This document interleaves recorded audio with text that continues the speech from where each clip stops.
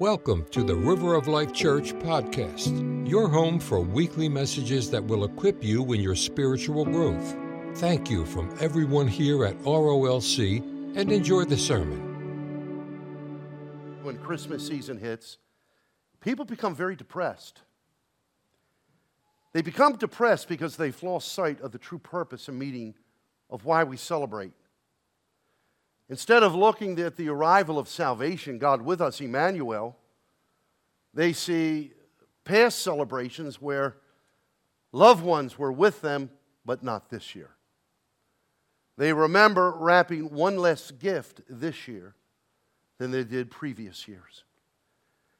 And because of a loss that they're experiencing and the grief that accompanies that loss, I understand that, Cindy and I, with the loss of our daughter.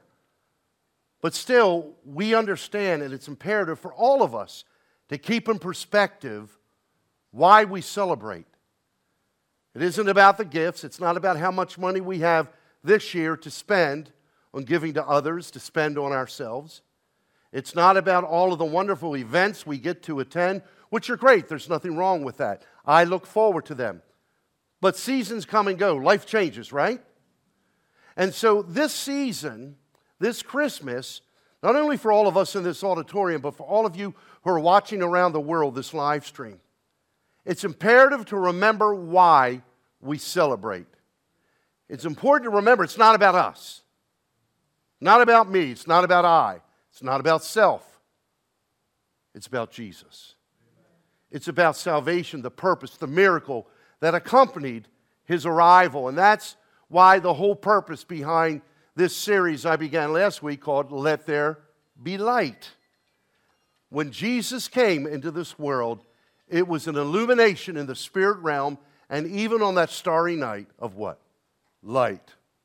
So as we continue, last week I focused on the appearance of light. In order to understand the appearance of light and why it was so necessary for the Christ child to come, we needed to look at the origin of darkness and its connection to Lucifer, who then became Satan after his fall, the prince of darkness. We also examined that he is the one responsible for initiating Adam's fall. Yes, Eve and then Adam ate of the forbidden fruit. For the record, the scripture does not say it was an apple. It just says it was a fruit. It was not an evil fruit, but it belonged to God. Was His property. In fact, it's the first references I brought out of tithing in the Bible, in the very book of beginnings, Genesis, when that was reserved for God and God alone. And God said, the day you eat of that fruit, you'll surely die. So we understand then the tempter was the one behind the temptation. Yes, Adam and Eve responsible for their actions, but still we know it originated, the whole approach, the whole attack, the whole temptation coming from the prince of darkness. And because they ate, because they disobeyed God, it opened the door for darkness. Think about that. There was no darkness in creation until that moment, and I mean spiritually, as well as its other effects on the natural world. But there was no spiritual darkness in the Garden of Eden until they ate of the forbidden fruit. But also, when we see that because of that eating of the forbidden fruit, that it opened the door for darkness, it also brought about the promise of God's divine intervention.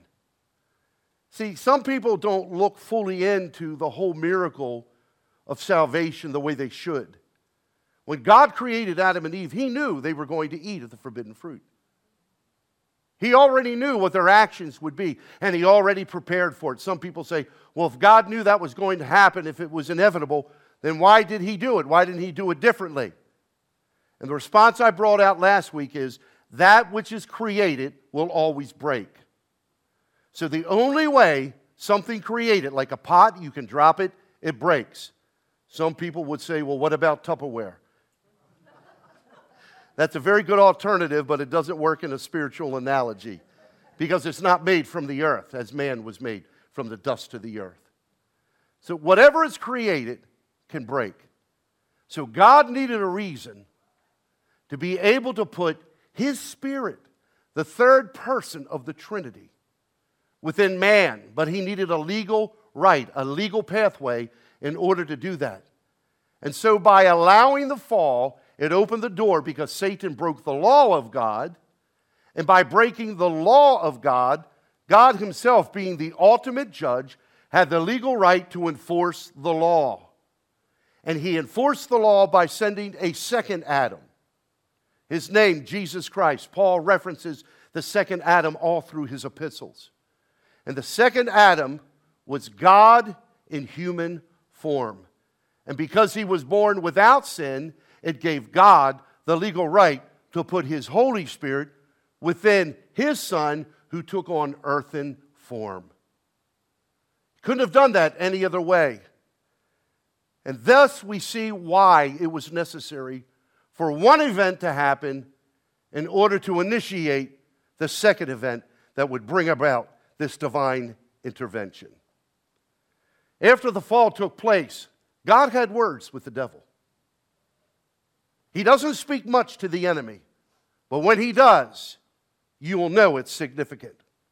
Here the fall had happened, and God himself spoke directly to the serpent, to Satan, in Genesis chapter 3, verse 15, which reads, I will put enmity between you and the woman, and between your seed and her seed.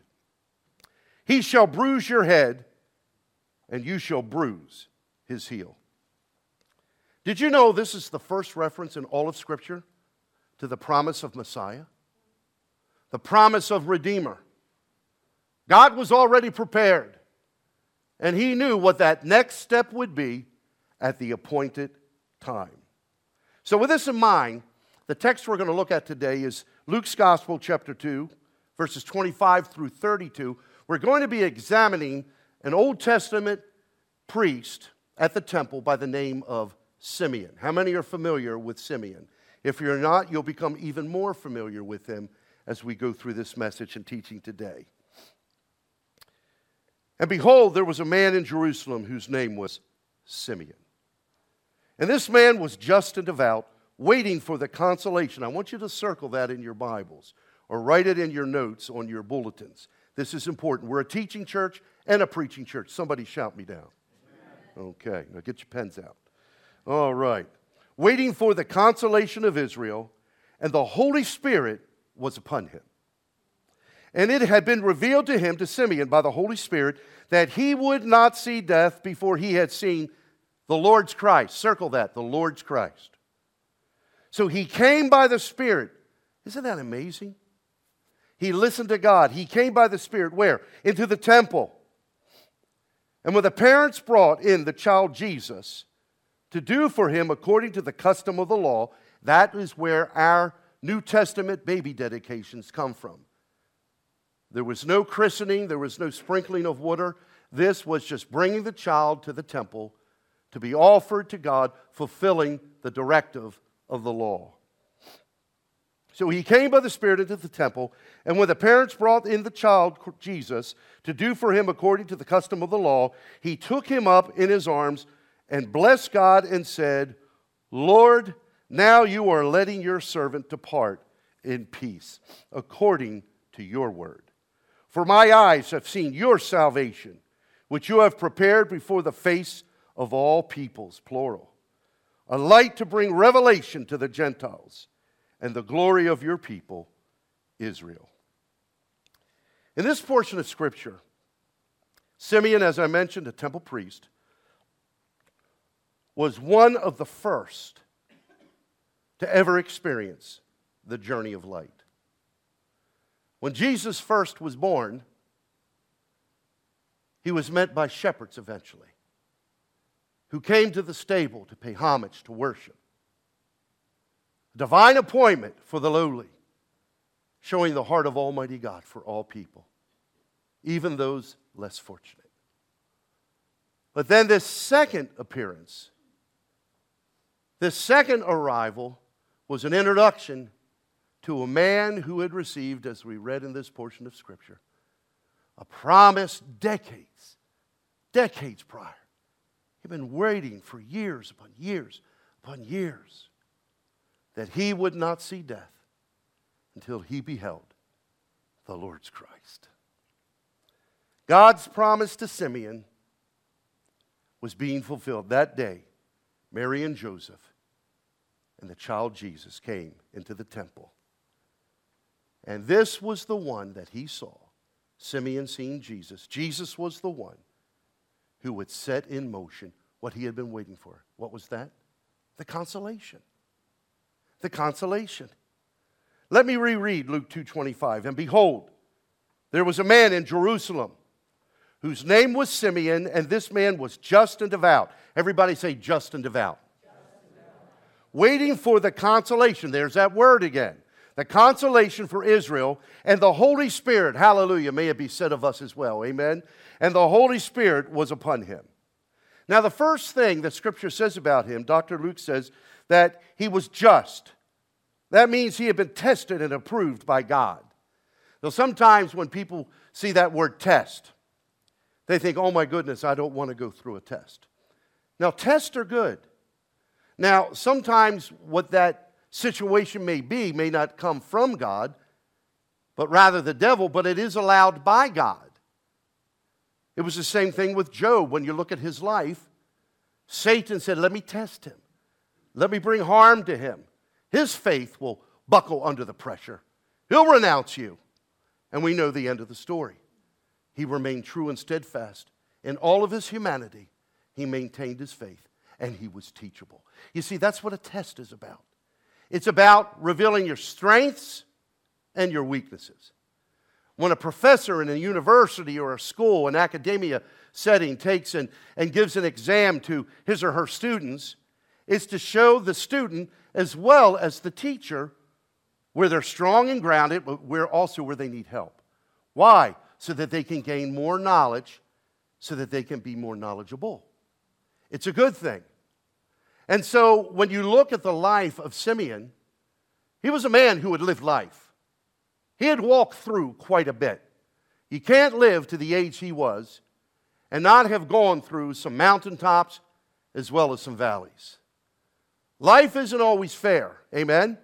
But God is good and He's faithful as we maintain our trust and commitment to Him. So here you see, because of these, Simeon had passed the test. He was approved by God. He remained steadfast. But it also says he was not only, just, but he was also devout. He was devoted. He was God-fearing and reverent. Sometimes when people see this word, he feared God, people think, oh my goodness, he had a phobia of God. There are different types of fear in Scripture. And the word that's used here really deals more with the aspect, it's defined more appropriately as reverence, respect, to revere. So here we look at the life of Simeon, and he was a man that really believed the Word of God. He was a man who lived by faith. So what exactly was it that Simeon was waiting for? He was waiting for the consolation of Israel. So what's that word mean? We know it comes from the root to console, but it also is defined as to exhort, comfort, encourage, or refresh. It's nice to be refreshed, isn't it? Have any of you ever needed to reboot or refresh your computer, your phone? Why? Because it's not operating properly. It needs specialized attention to restore what it was designed to do. Here's another example. Some of you who may have a pool in your property, you go home on a hot summer day, you get there after a long day at work, and you're sweating, and maybe the air conditioning has broken down, and so you take a dive into that pool or go to a community pool or call up one of your friends who has a pool. And you say, can I come over? But when you dive into the water, what does it do? You feel refreshed, invigorated, revived, renewed. And so that's what consolation means. It means to bring revival, to be refreshed, renewed. And we knew what God was looking to do, and Simeon understood this, was not just a physical thing, but really its intent was spiritual.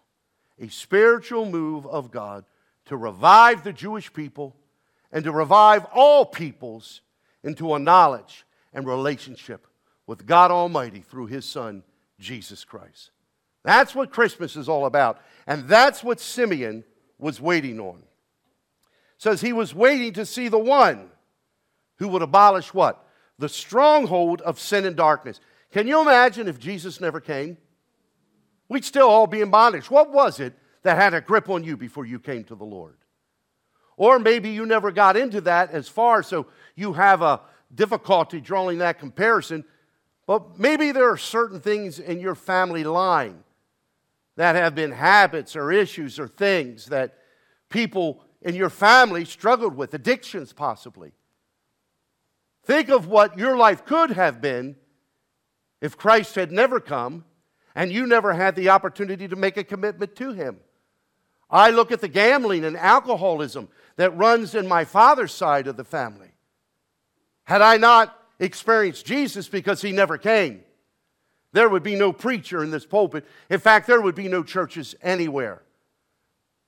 It would be truly no more Christmas. But that didn't happen. Somebody say amen. Because God always keeps His word. Say amen again. Amen. Praise the Lord. Praise the Lord. You see, Simeon was waiting for God to light things up. He was ready for the darkness to be overpowered, to be expelled. He was waiting for God's light. Luke 2:32 reads, a light. That's how it's comparison in respect to Jesus here. A light to bring revelation to the Gentiles and the glory of your people Israel. That's what Dr. Luke said when he was recording this whole account about Simeon seeing Jesus when he was just a child. In other words, Simeon was waiting for the Christ, the Messiah, the promised one, the one who received his very promise thousands of years before his appearing. When the Lord spoke to Abraham, through your seed, all the nations, not just one, not just Israel, not just the Jewish people, but all the nations, plural. In the text we read, it said peoples, plural. All the nations of the earth will be blessed. Do you know who your greatest grandfather is? Adam. We all come from the very first seed. And that's why Jesus needed to come. He became the spiritual seed that we would have birth, not physically, but spiritually again. Born again. A rebirth. And then that is what will carry us all the way into eternity. That's what Simeon was waiting for. He wasn't looking at himself. He wasn't looking at the immediate. He was looking even beyond his lifetime. What would happen because of Messiah? He got it. He understood it. He was waiting for the Christ. In Luke 2:26 it says, and it had been revealed to him that by the Holy Spirit that he would not see death before he had seen the Lord's Christ. Now there are two key words in this verse. The first one I want to draw your attention to is the word revealed. Revealed also is defined as manifested or disclosed. It's like a hidden truth. And then this hidden truth is disclosed to someone trusted by God. It's revealed to him, a confidence that God Himself shared with Simeon.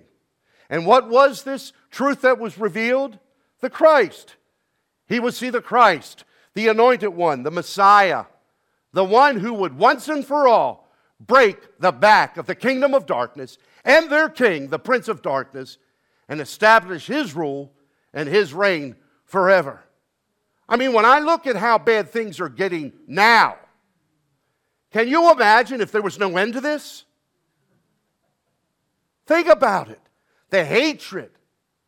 Look at all of the anti-Semitism. Look at all the persecution against Christians now. You don't see it as much. It's escalating in this nation. But other nations, I have dear friends who pastor, bishops, missionaries around the world.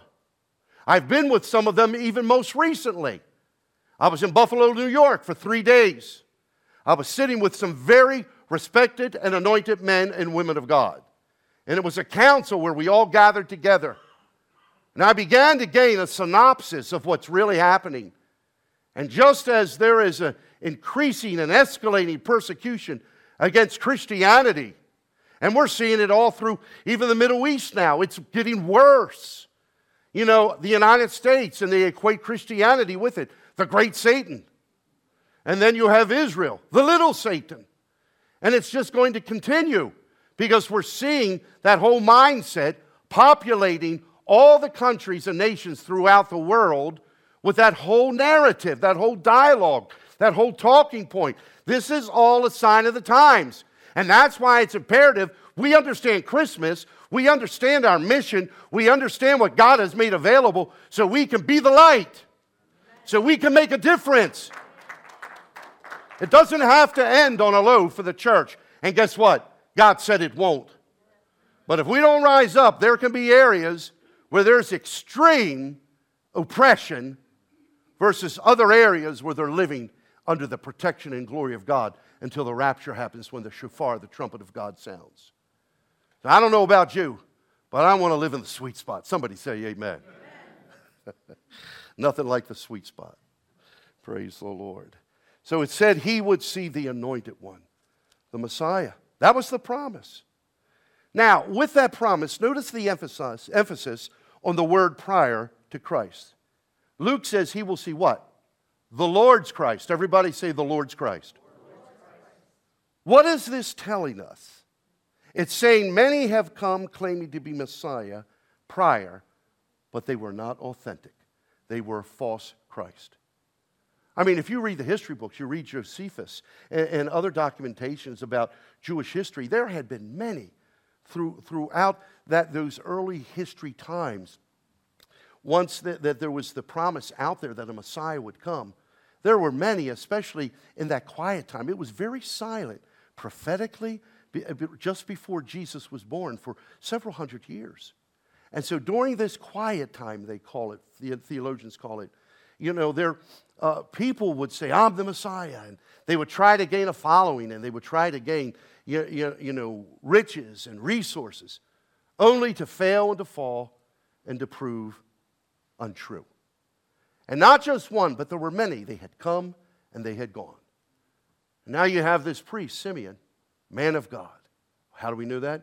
Because Luke said he was devout. He was just. May that be said of us. Amen. And he had seen the same thing. Just prior to Jesus coming over decades, many had said, I'm the Christ. I'm the Christ. And I'm sure at first, Simeon was probably excited because God had left him that promise, right? You will not see death until you behold the Lord's Christ. And so there may have been times he went to see, and then when he got there, how do we know when something is or isn't from God? First, by his word, and second, by the witness of the Holy Spirit. Then Simeon got there, it's not the one. And then eventually, what he felt was proven true when this false Christ would eventually fail and reveal himself as a liar and a fraud. But then one day, it all changed. So as he was in that waiting mode, that's why Simeon refused. Even though there had been many, he had refused to settle for anything other than God's best. And you know that principle applies in our lives as well. Sometimes we receive a promise, we know it's from God, but we get tired of waiting. How many of you like to wait? That's why there's drive-through. That's why they call it fast food, right? Now they have order in advance. Gets even better. Home delivery. You can Uber. Have Uber deliver meals. Grubhub. All of these things that make it convenient. Why? Because human nature doesn't like to wait. And like Simeon, thank God he had bulldog faith. You know why I call it bulldog faith? Because the jowls and the bite pressure of a bulldog are strong. The pound per bite is so strong. You need something maybe like a nice juicy steak in front of their nose in order to get that bulldog to release its hold, its grip. And because Simeon had bulldog faith, even with a juicy steak by his nose, he wouldn't let go. He waited. He knew that one day, somehow, some way, God would fulfill His promise. What are you waiting on? What is it you're waiting on? Refuse impatience and embrace patience, embrace faith. Don't take second best. Some of you may have done that in the past. I know I have. And I'm so glad I learned from it, because I never settled for second best after that. Yeah, I heard a saying a long time ago. You only eat dirt once. If you eat it a second time, shame on you. So we don't want to eat dirt a second time. Maintain your faith, your diligence, your grip on the promise of God until it comes to fruition. You see, Simeon knew only the Lord's Christ could fulfill the consecration. What does that mean? To be consecrated? We'll examine that a little further in a moment. Now, with that in mind, let me ask, how was it that Simeon was able to recognize that the child Jesus was the Messiah? I mean, all the other Messiahs were fully grown. If you research some of the history about that, they were grown men. And they were itinerant preachers trying to gain a following and stardom and celebrity status. And yet they failed. But here now Simeon, just in his daily routine, a priest at the temple, unexpectedly, Mary and Joseph, they knew what they were doing as far as Jesus was of the age where he was to be dedicated at the temple to Almighty God. They knew their responsibility because of the great care they were instructed to give to God's only Son. But they also know this was part of the fulfillment of the law. Think about it for a moment. The responsibility that Mary and Joseph had is mind-boggling. When Jesus was first born, he had no ability to run from harm and evil. He had no ability to resist any type of challenge that could come against him. Who provided that protection? Mary and Joseph. When he was a child, he had to be taught just like us, just like your children, and the children your children will bring you, and on. Jesus had to be given an education. He had to learn the Word of God, the Torah, and the law. He had to go through all of the growing pains. He had to be taught right from wrong. During those early years, which you don't hear much about, they were his vulnerable times. And during that vulnerability, Mary and Joseph were the covering. Just as you, as parents, are the covering for your children. You can't always determine the choices our children, I include myself, Cindy and I, will make in their adult years once they're out from the covering of our home. But when they're under your home, when they're under your covering, when they're living in your house, that's when, like Mary and Joseph, we fulfill, I include myself, we fulfill our responsibilities faithfully. We teach them the things of Jesus. Because as soon as they get into the school systems and then they get into higher education, they leave the home, they're on their own, they're going to be bombarded from every direction with an anti-Christ, anti-God narrative talking point. And unless there is a foundation which begins when they're young, I'm telling you, there are many, these are statistics from church missiologists that say when many Christian young people get into universities, that is when they stray from their faith. Why? Because the foundations weren't laid properly when they were younger. Now, for some of you who feel like, oh my goodness, he's speaking to me. Listen to me, there are many. All of us can be part of that narrative. But that isn't where it ends. That's why once we come to that place where we understand, even when those that were under our covering at one time, we're still a spiritual covering for them now. For my household, I'm the patriarch. My wife is the matriarch.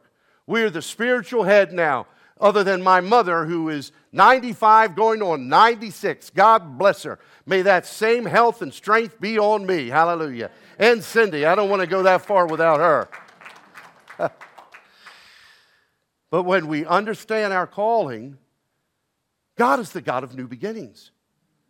But why seek for a new beginnings when you can do it right the first time?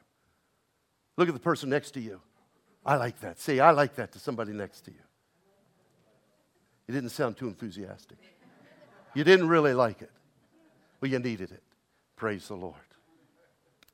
So here we see Simeon believing that one day he would see the Lord's Christ, the one who would bring the consolation and the consecration.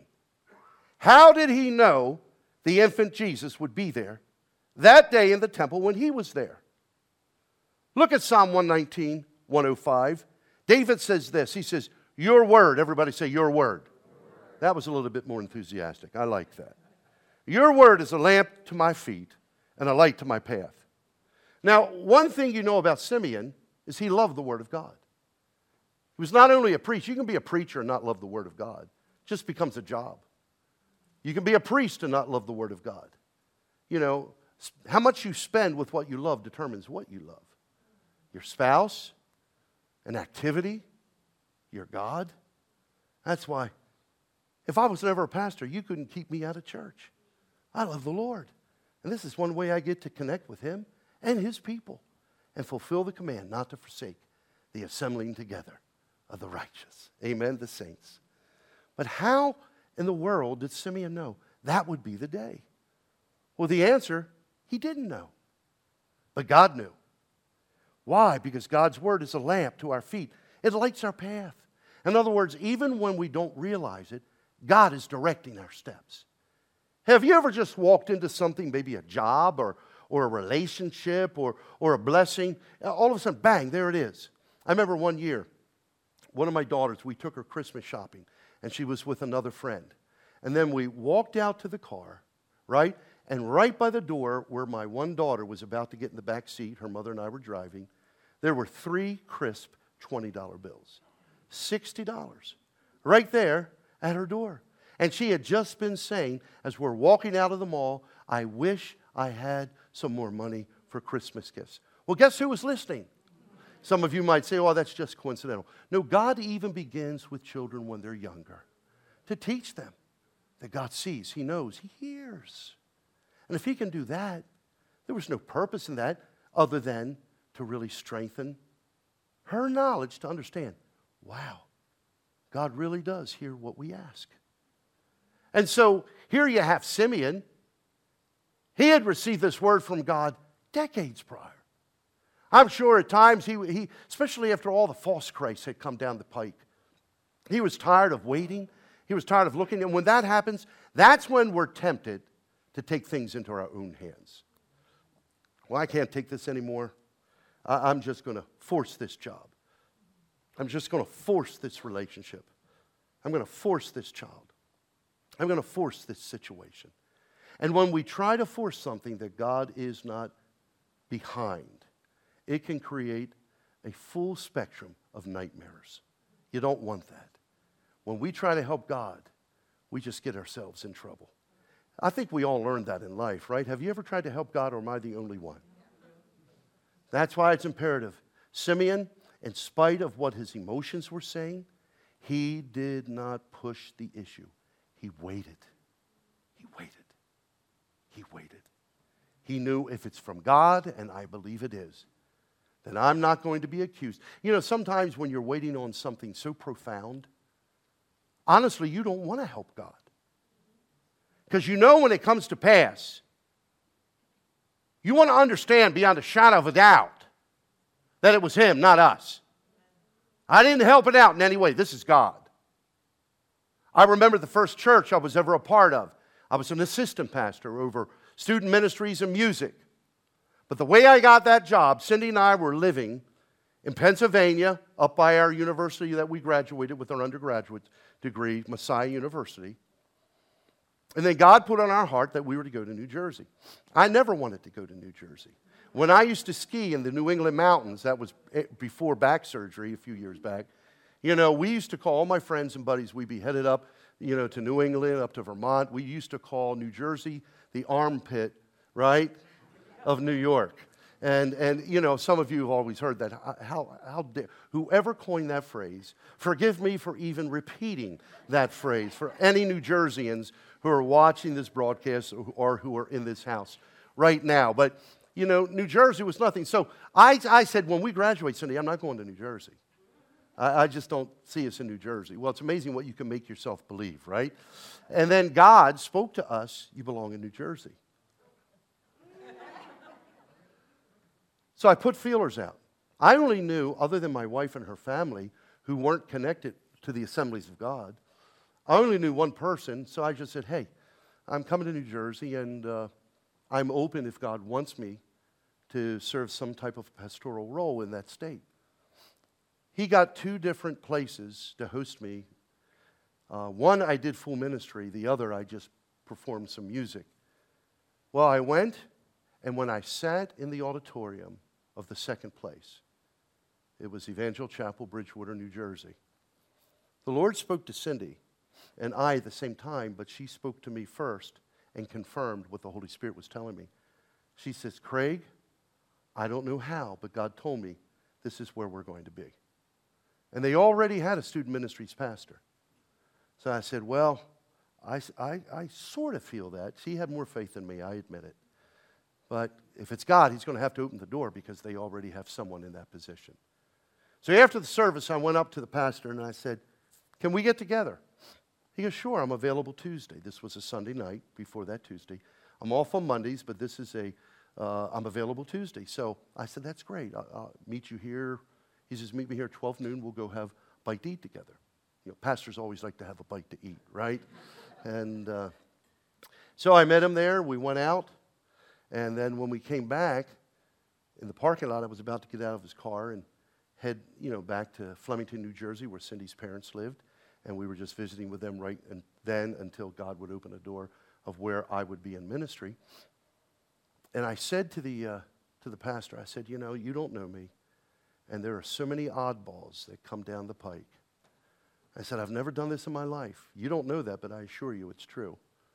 I feel like God spoke to my wife and me also, that this is where I'm going to serve, but you have no openings. He goes, well, Craig, if it's God, then he's going to have to open the door because I have a full-time guy in that position. And he says, but let's pray and commit it to the Lord. So we did. I left. 3 weeks later, I heard this story. When the pastor went back into his office, he had a counseling session with someone. Following that counseling session, there was a knock on his office door. It was his student ministries pastor. He came in, put a letter on the pastor's desk, which was his letter of resignation, immediately following the lunch. When the pastor opened it, read it, he had to wait 2 weeks to believe it. I said, Cindy, are you sure you heard? I'm struggling right now. And she says, I know God showed me. One thing a lot of you may not know about my wife, and she'll beat me up later for this, right? She is a seer. God shows her into the spirit realm many times. And she has been such a strength over my many years of ministry and a strength to many others that she has spoken over. God shows her not so much a word, but a vision. And he'll show her things that are about to become a part of that individual's life. And I've never seen her miss it. So I thank God for a godly woman in my life. Well, finally, we get the phone call, and sure enough, it came to pass. 3 weeks after that, my phone rang. I picked it up. It was that pastor, and we were headed to New Jersey. And that's interesting because when I first committed my life to being a preacher, I was in the music industry, secular for many years, and then gospel music, and really had a career that was moving towards some great opportunities. And it was at that time when God told me I was called to preach, not to be in the music industry. He said, Craig, you're just a preacher who just happens to be able to sing and play an instrument. But that's not your full calling. And so when God confirmed that to me, he gave me Deuteronomy chapter 8, verse 2, which reads, Thou shalt remember all the way the Lord thy God has led thee. And every step of the way, just like Simeon, God has made his will, his direction, very clear. And because he has no favorites, look at the person next to you and say, he has no favorites. This principle applies to you.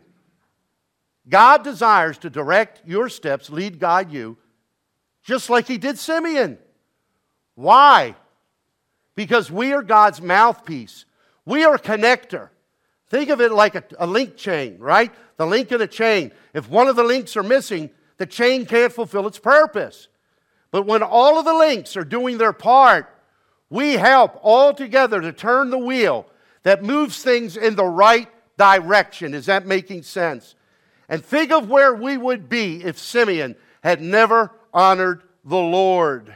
You see, Simeon, he loved the Word of God, and it was the Word of God combined with the Spirit of God that opened his heart and mind to recognize that the Christ child was standing before him. Here, an infant, something he never expected. And now the Lord says, he's the one. Hallelujah. That's how God works. We get ourselves into trouble because we have all of these preconceived ideas and expectations. How it's going to work. Well, God says, slow down, buddy. Slow down. Let me do it. I'm faithful. When I see how God's provided for this church over all of my going on 18 years now, I'm astounded. They said I would never have a building. We have a building. We ran out of money because of the pandemic for the addition, and then God gave us, within 3-4 additional months, everything that was necessary. But that's not just for River of Life. It's for anyone, any church, any person that will just honor the Lord. If we stay faithful and we push through. Did you hear that word? Push through. How many of you old-time saints remember what it means to pray through, to push through, to intercede? When we're faithful and we're, like I said, bulldog faith, tenacious faith, and we push through, we will see that chain on the wheel, the movement that comes from it to take us to the other side in every aspect of your life. Some of you waiting on career decisions, ministry decisions, family decisions, financial decisions, whatever it is. We can have God's assurance that He'll be there because of Christmas, because of Jesus, who enabled and provided an intimacy with God the Father unlike any other point in time and place in history. Do you know the Bible says this? Look it up in your Bibles. That the angels look on us and they marvel. Now, I think if you saw an angel, you'd marvel. I would too. Wow, an angel. But they look on us and marvel. What is there to marvel? I'll tell you what it is. Scripture tells us. Angels do not have the Holy Spirit residing within them. They're spirits, they're angelic beings, but they're not indwelt by the Holy Spirit. Do you know angels can still fall? And they can join the ranks of Lucifer, now Satan, and the demonic hosts under the earth. Do you know when hell was created? When God created man. Before God created light, restored light to the earth, Satan just roamed the earth with his demons. But then when God began the restoration, spoke light, and then finally the greatest miracle of all, when He created man in His own image. He created hell because He says, you guys are not going to coexist. Not like that. And that's just temporary until the lake of fire, until the bottomless pit, and until all the other prophecies that surround Scripture and history and mankind and eternity come to pass. Hallelujah. Some of you probably are saying, what is he talking about? Well, there's just so much for you to gain and to learn from the Word of God. Nominal Christianity won't give you this. Just going through the Bible won't get you this. But when you study to show yourself approved, when you fall in love with the Word of God, you fall in love with God. Hallelujah. If you're going to praise Him big. Come on. Everybody, praise Him big. I don't want a quiet church. I want a church with a voice. Because God wants a church with a voice. Hallelujah. Lord, give me strength. His presence is so strong here. The light that radiates from God's Word, that's what enabled Simeon to recognize the fulfillment of this prophecy. So what am I saying? Simeon understood this principle. The Word and Spirit work together. Have you ever had people say, the Spirit gave me a word for you, and then it's like out in left field? The Spirit of God will never speak contrary to the written word of God. Or maybe some people come up and they just want to speak the word of God to you, but yet there's no anointing, not on the word, but on them. And it's like a lead balloon. Bang, it just hits the ground. That's why I love being Pentecostal. I do. Pentecost isn't having a show and a display of the gifts of the Spirit to see that God still does all of these things. He does, and we want the gifts to move decently and in order. But Pentecost is about empowering us outside of the four walls of this facility, outside of the four walls of your church, of your home, wherever you're located. And we take the gospel like the 120 did from the upper room to the streets. That's Pentecost. And you bring the gifts of the Spirit with you. That's Pentecost. When I was traveling to Israel and I saw all of the Jewish priests that were on the plain, and then when it hit daybreak, and they just began to pray. They began to pray the Shema, and they covered their heads. And it must have been about 50 plus, 50, 60. It was a big jet. And they were all praying. And I saw, look, Heavenly Father, at this dedication.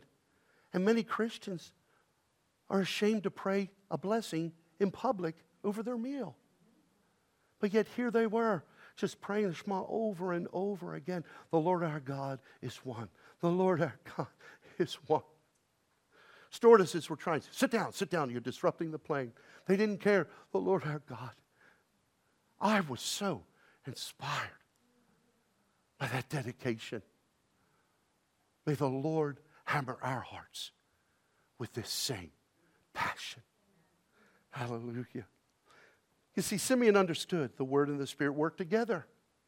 And he was dependent on the Holy Spirit. He was devout, he was holy, but he needed God now to honor his obedience. When you think of the Word and the Spirit working together, doesn't Luke 2:25 state the Holy Spirit was upon him? Who? Simeon. So how did he recognize when Jesus, the child, entered? First, the Holy Spirit was upon him.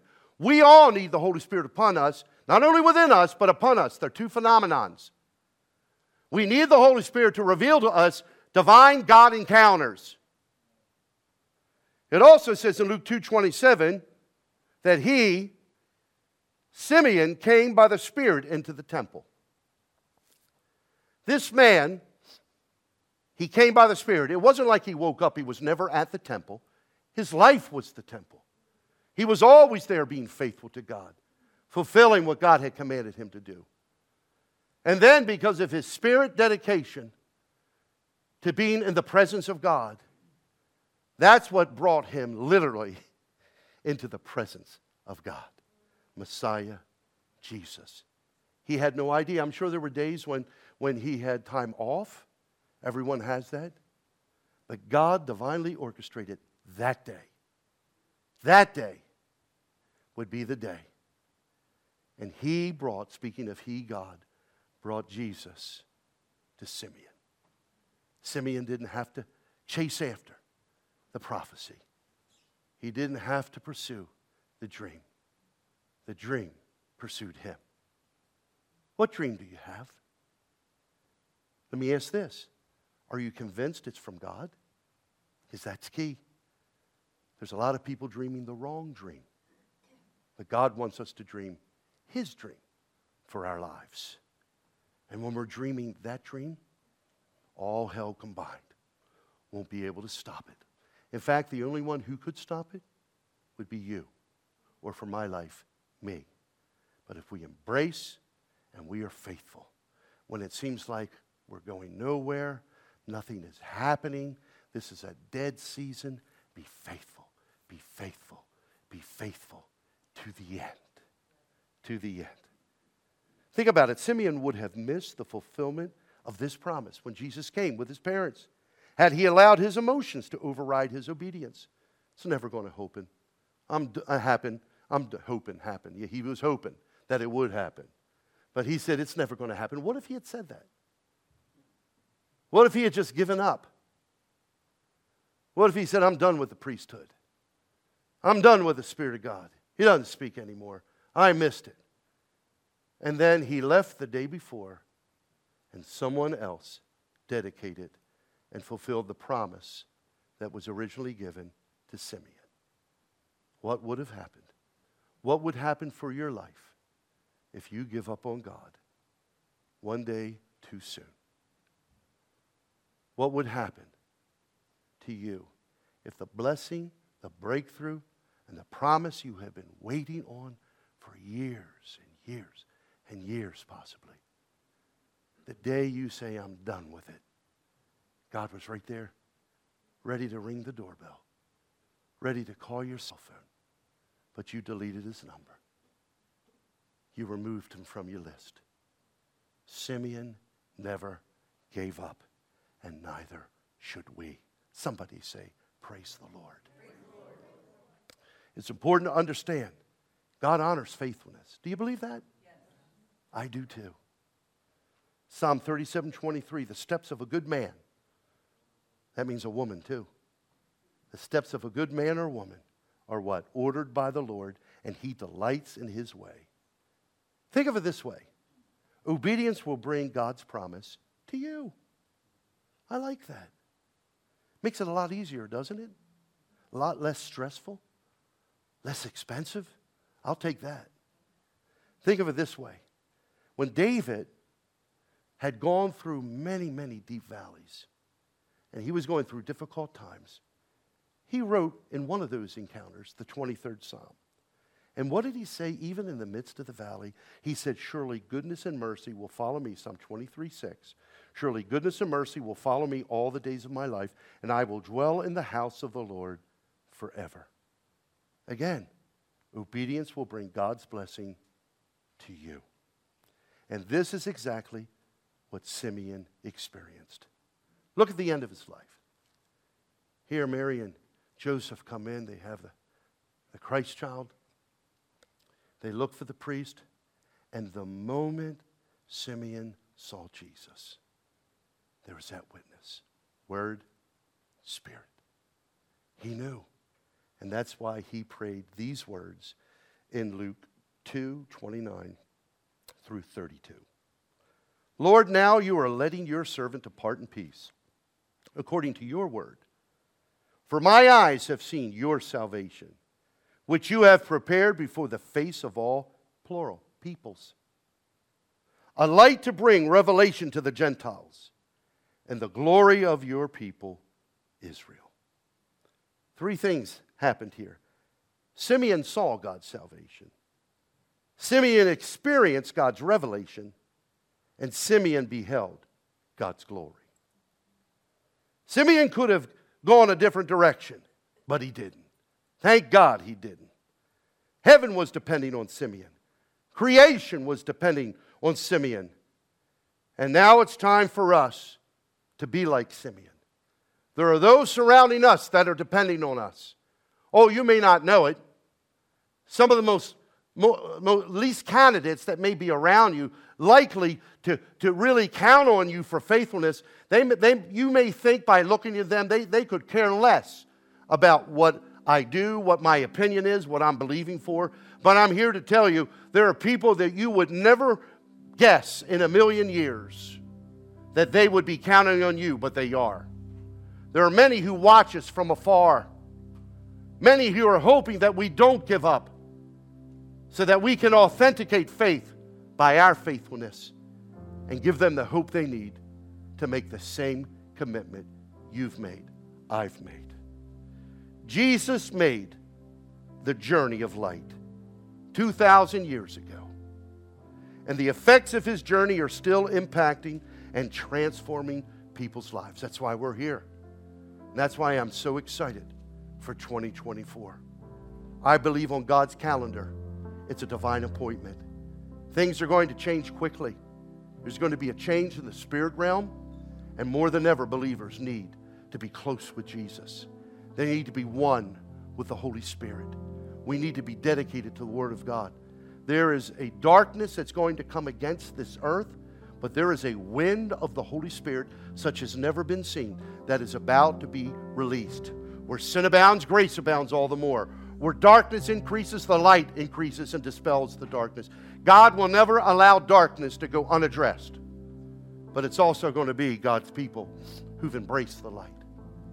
That's what we're called. We're called to be the Simeons of this modern day and age. We are God's light to a lost and hurting world. And we need to make our declaration the following. When we wake up, we need to speak light. Let there be light. When we're on our way to our jobs, let there be light. Students who go into the classroom, let there be light. How does God bring the light? Through us. Don't be ashamed to speak His name. Don't be embarrassed. Don't be timid to stand up for Jesus. You stand up for Him. He'll still stand up for you.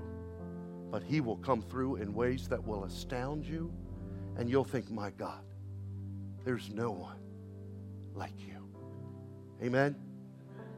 Let's all stand.